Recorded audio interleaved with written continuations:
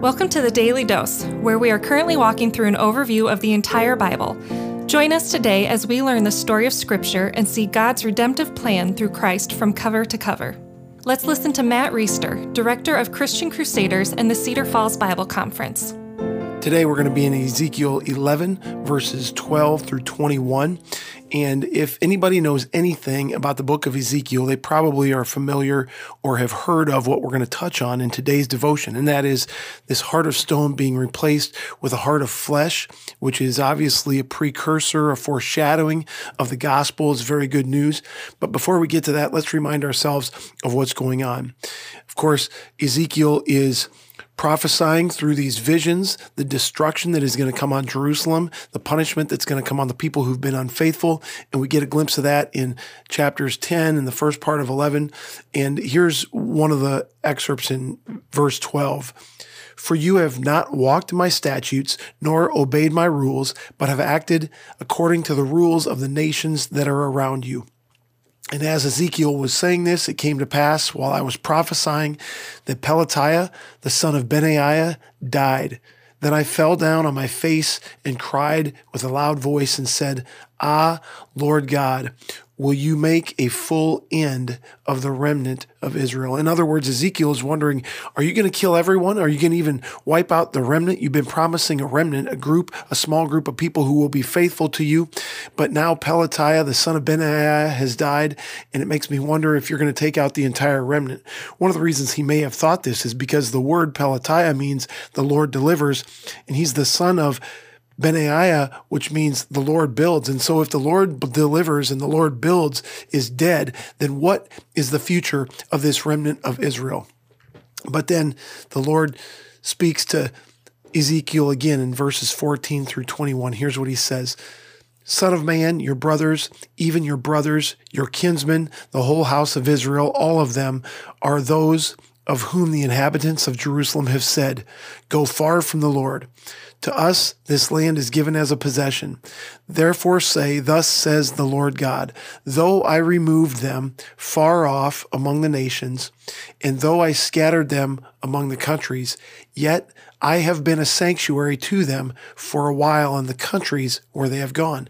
So what God is saying through Ezekiel is, yes, I have scattered people to the nations, but there's a remnant of them who I have been a sanctuary for, even in the countries where they have gone, which is interesting because we previously understood that the presence of God was in the temple, but we talked about in chapter 1, the first podcast in Ezekiel, and then it was repeated in chapter 10, which we didn't cover, that the glory of the Lord has left the temple, and now God himself is the sanctuary for the people, regardless of where his presence is. This is kind of a revolutionary new idea. It's something that we understand clearly. We know that God is not in a specific location, but they understood God's presence to be in the temple. And so if you wanted to be in the sanctuary of God, you had to go to the temple. But now he's saying that I am a sanctuary to these people in the nations where they have been scattered. Verse 17, therefore, say, Thus says the Lord God, I will gather you from the peoples and assemble you out of the countries where you have been scattered, and I will give you the land of Israel. This, of course, doesn't apply to everybody. This applies to just the remnant of those who would be faithful during the time of punishment and during the time of the exile. And when they come there, verse 18, they will remove from it all its detestable things and all its abominations, and I will give them one heart, and a new spirit I will put within them.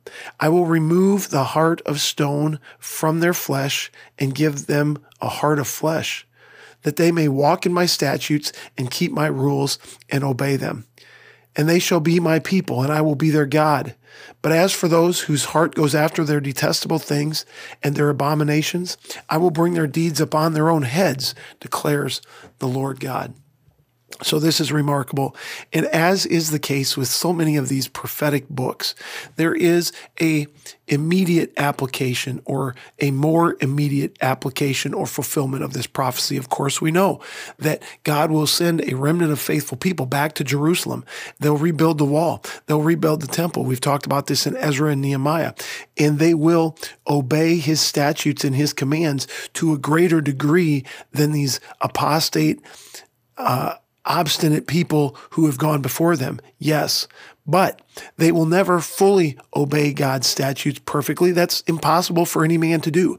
And so that means that this prophecy needs to have another fulfillment, a deeper fulfillment that's further in the future, talking about replacing the heart of stone with the heart of flesh. And this will happen after Christ comes, lives a perfect life, dies a sinless death, rises from the dead, which we're going to celebrate here in a few days on Easter.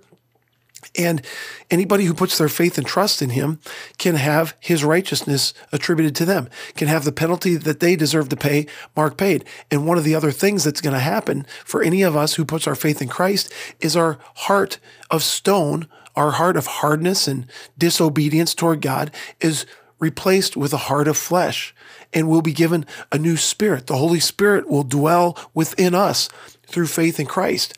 And it says that we will obey his statutes and keep his rules. The truth is that, yes, by the power of the Spirit working in us, we will be more and more obedient to God's statutes and laws over time, but we will never perfectly obey them. In order for us to perfectly obey them, in order for us to perfectly walk in his statutes and keep his rules, we have to be depending on Christ to do that for us. Christ is the one who perfectly obeyed God's statutes and perfectly kept his rules. And through faith in him, we get the perfection that Christ lived attributed to us.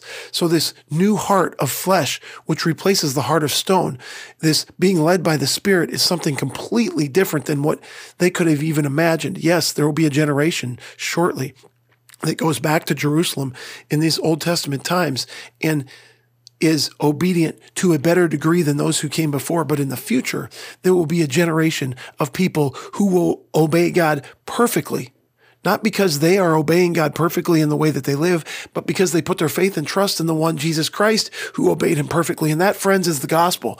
And here's what we can't get mixed up. We are totally unable to obey God's law, to obey his statutes, to obey his rules perfectly. You could read a text like this and go, man, what I need to do is just work on being better. I need to live better. I need to be more obedient. And yes, you do. Your life will be more fulfilling as by the power of the Spirit working in you, you align yourself more with God's design for your life. That's true.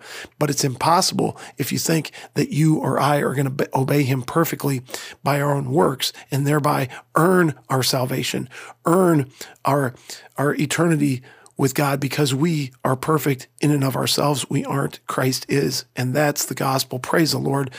Praise the Lord for this message being declared in the Old Testament. Praise the Lord for the New Testament, which makes it even clearer and helps us to connect the dots so that we can live with this understanding. Amen. The Daily Dose is a partnership between 4 ministries. First is Christian Crusaders, where you can find weekly 30-minute worship services at christiancrusaders.org, and where you can hear engaging interviews and other content on one of our 3 podcasts. Second is Fresh Wind Worship, whose weekly worship services are available on their YouTube channel, Fresh Wind Ministries, and linked to their Facebook page, Fresh Wind Worship. Third is the Cedar Falls Bible Conference, whose conference videos are available at cedarfallsbibleconference.com. And please consider joining us for our 100th annual conference on Saturday, July 31st through Saturday, August 7th in 2021.